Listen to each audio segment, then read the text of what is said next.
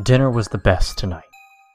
The spaghetti with sweet hot sauce was absolutely stunning. Literally and figuratively. It was the right amount of sweet and spicy. A product of impeccable balance, but the true centerpiece, the true culinary masterpiece of the meat, was the meat itself. By God, I swear, it was the best meat I've ever had. The liver was a delicacy. Better than foie gras. The breasts were mind-blowing, pillows of fat with a base of tender muscle. But the thighs... Good Lord.